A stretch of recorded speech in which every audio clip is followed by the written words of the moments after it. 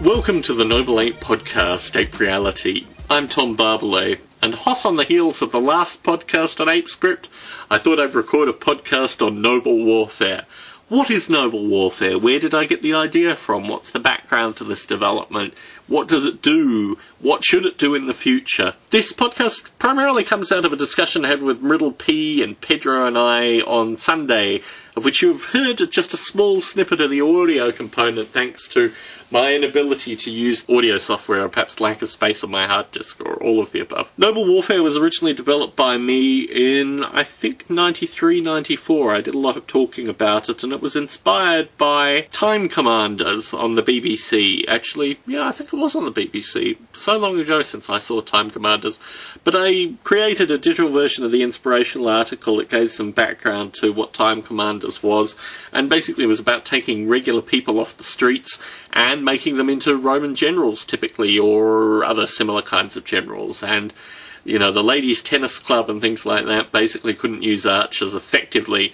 At the same time, I was going through a kind of personal renaissance in wargaming, although I don't play wargames. I certainly collected a lot of miniatures, and I love reading wargaming rules, and the history components to it fascinate me, and I read a lot of background history as well.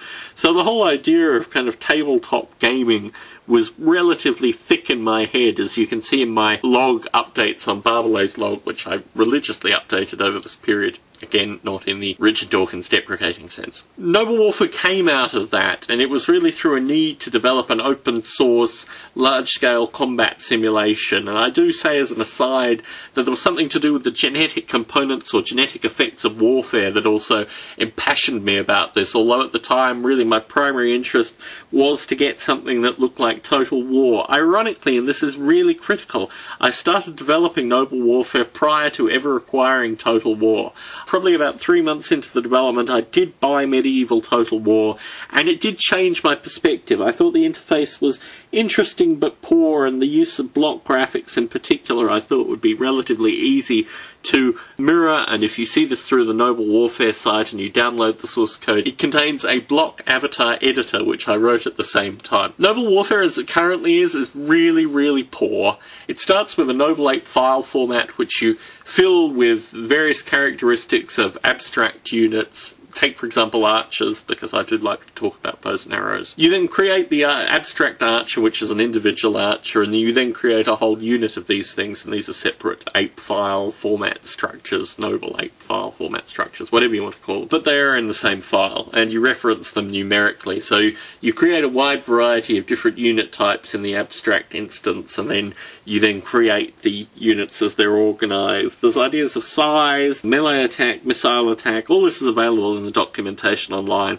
But what you end up with is a fighting force made up of a number of different units, some neatly ordered. I don't think there's a skirmish class of units yet, but that's definitely something that will be added in the near future. You get all these components together, you get a similar army against you, and then they do battle. And the logic for doing battle is relatively hardwired and not particularly brilliant currently, hence the very great need for adding ApeScript to this in the near future, so all the combatants' moves will actually be scripted and thus change considerably more dynamically. But there are various issues with regards to use of ranged weapons, use of melee weapons, and how these things interact. And per Noble Ape simulation style, the combatants are currently represented as dots. It's currently a monochrome. It was originally developed in colour, but basically I went through... There was an interface where you could click on the various units and organise them and move them around and do things kind of into battle and regroup them and all this kind of stuff. But it was very heavily based on the Mac API in terms of clicking and dragging and finding regions and things like that, and it didn't translate very well to Windows.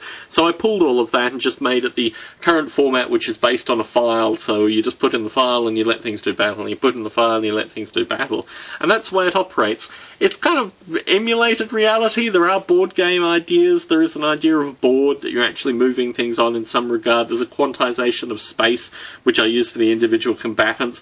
But aside from that, it is still relatively a clean slate. I'm hoping that Riddle P will rewrite Noble Warfare considerably, maybe even add a graphics interface to it. I certainly had the idea of hills and valleys and landscape and all these kind of beautiful things when I originally developed it, line of sight being very critical, and I'd like to see that kind of carried forward in the next version of Noble Warfare. As I've mentioned in previous podcasts, Noble Warfare is very passionately followed by a group that have subscribed to the Noble Warfare mailing list, which I think outnumbers the Noble Ape mail out, but I am covering old ground.